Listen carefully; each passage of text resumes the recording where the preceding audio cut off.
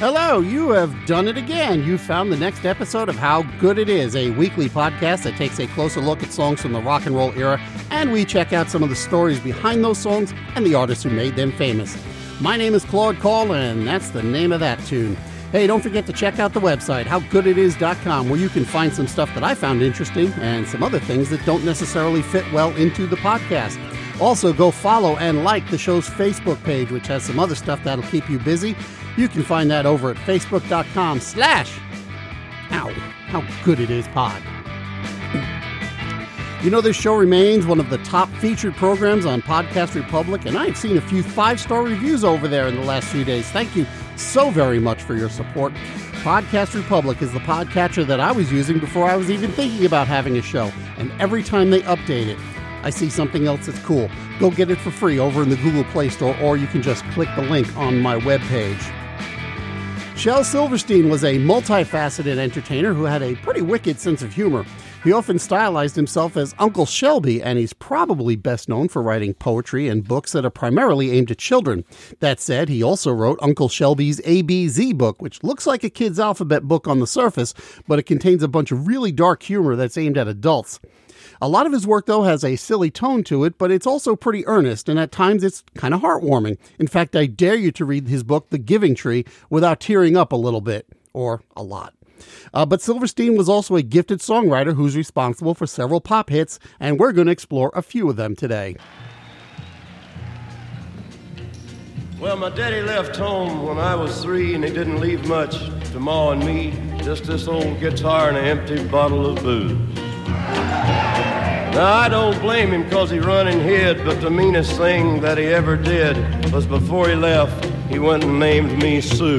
Now, Boy Named Sue was a huge hit for Johnny Cash when it was released as a single from his 1969 album, Live at San Quentin. Silverstein said that he got the idea for the song from a friend of his, radio host and raconteur, Gene Shepard. Well, my old man was born, grew, lived, and died, and the White Sox never once got above third place in his entire life. That's right. He was gone by then. Yeah, that's right. He never saw it. He never saw him win the pennant that year. And so, you know, it was nothing but defeat. And so this produces a different kind of fan. Now, he has two attitudes. Now, if that voice sounds familiar to you and you didn't grow up in the New York metropolitan area listening to late-night radio, then you might recognize Shepard as the narrator of the film A Christmas Story, for which he also wrote the original essays that later became that movie. And like The Boy Named Sue, Shepard was a guy who had to deal with having kind of a girly name. Silverstein's nephew, Mitch Myers, said in an interview with Songfacts.com that in those days in Nashville, when musicians got together, they would often do something called the guitar pull, where you grabbed a guitar and you played one of your new songs, and then someone nearby would grab the guitar and play one of theirs, and so on around the room. And Shel Silverstein was at a party and they were doing a guitar pull. And Silverstein sang A Boy Named Sue. Now, June Carter Cash, Johnny's wife, thought it would be a pretty good song for Johnny to perform.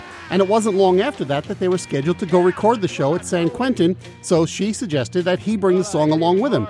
So when Johnny Cash performed A Boy Named Sue in front of that audience in San Quentin prison, he was playing it for the first time, reading the lyrics off a sheet of paper that's sitting at the foot of the stage. There's footage of him reading off the page.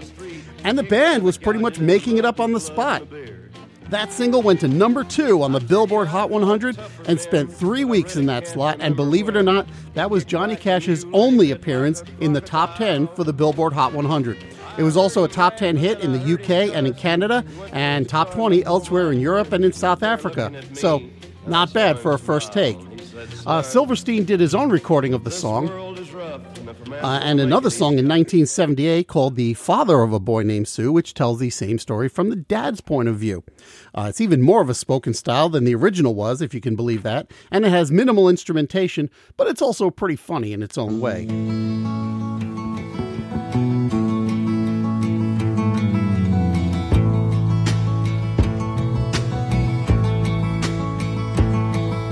Sylvia's mother says Sylvia's busy, too busy to come to the phone. Dr. Hook and the Medicine Show was a band that got its name from the fact that they needed a name in a hurry for a promoter.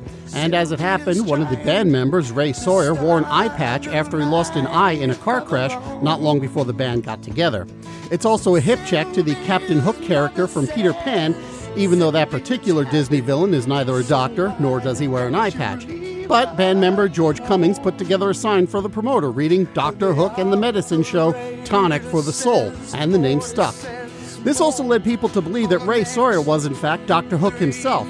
But when band members were asked who Dr. Hook is, they would usually point to the band's bus driver. The band had paired with Silverstein before they got their record contract when they performed on a movie soundtrack he had written, and in fact he wrote all of the songs on their first album, which was titled simply Dr. Hook. The first single off that 1972 album was this one, Sylvia's Mother, and it's a parody of weepy teen heartbreak tunes, which is why lead singer Dennis LeCourrier is really pouring on the pathos as he sings. Sylvia's packing, she's gonna be leaving today. Sylvia's mother says Sylvia's marrying a fella down Galveston way. The record was a flop at first, but Columbia Records put a little bit of promotional muscle behind it, and it managed to make it into the top 5 that summer of 1972. There are several sources that say the song is actually autobiographical, relating the story of Silverstein's attempts to revive a failed relationship. The Sylvia, in his case, spelled her name just a little bit different, and she did wind up getting married. She became a curator at a museum in Mexico City. Silverstein added a little extra tragedy to the song by having Sylvia being pretty much in the same room with her mother near the end, and the mom pretending to be talking to someone else. Plus, you've got the bit with the operator breaking in repeatedly to get the singer to put more money in the payphone. Incidentally, country artist Bobby Bare recorded a cover that same year that went to number 12 on the country charts, and that led to his recording an entire album of Silverstein songs a few years later. His mother says Sylvia's hurrying. She's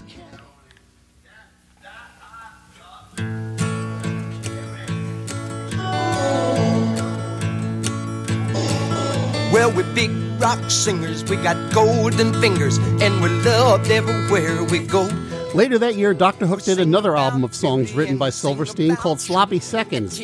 That album yielded the band's third single and their second big hit on the cover of the Rolling Stone, which again had kind of a satirical angle to it.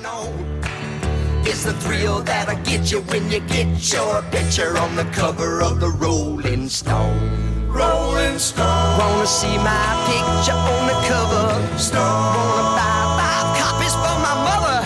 Stone. Wanna see my smiling face on the cover of the Rolling Stone? Now this time around, the gag was that a band wasn't truly successful until they had made the cover of that magazine, and never mind all the other legends attached to being a rock star, such as drugs, groupies, and the insertion of a weird little guitar solo, accompanied by someone shouting, "Rock and roll!"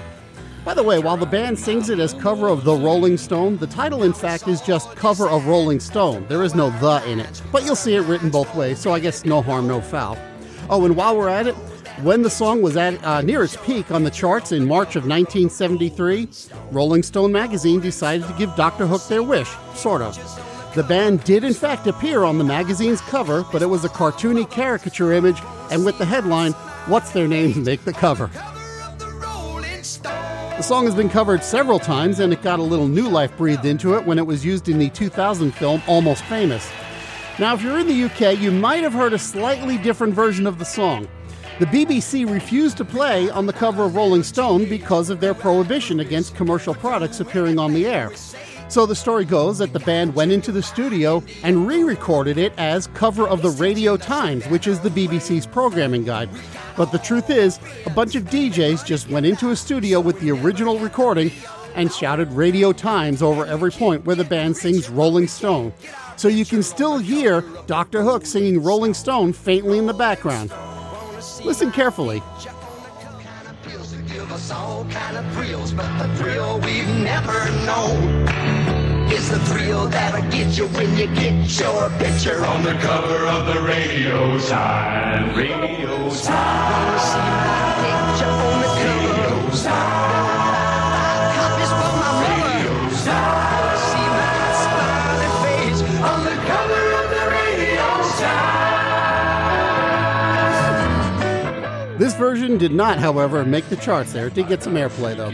All right, I'm going to do one more for today, and I have to admit that when I was researching this week's episode, this one came as a little bit of a surprise for me. Although in retrospect, it's really not that big of a surprise.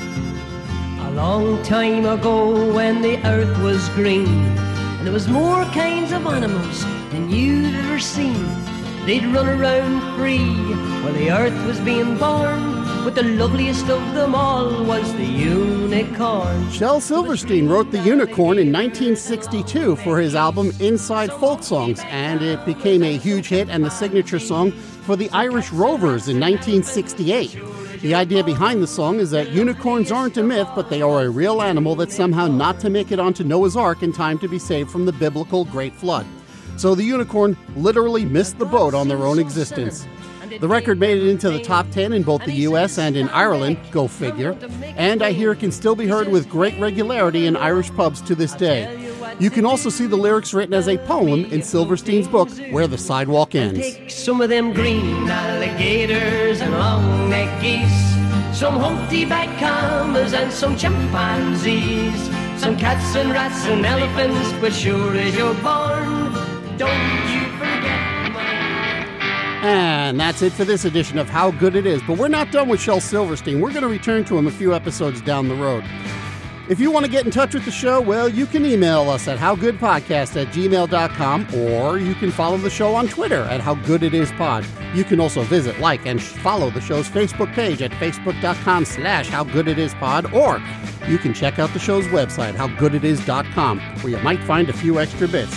Actually, you will find a few extra bits. I know for a fact this week you'll find extra bits. Go get extra bits. Thanks as usual to Podcast Republic for featuring the show, and next time around, we're going to find out how good it is to dine at Alice's Restaurant. Thank you so much for listening, and I will talk to you then.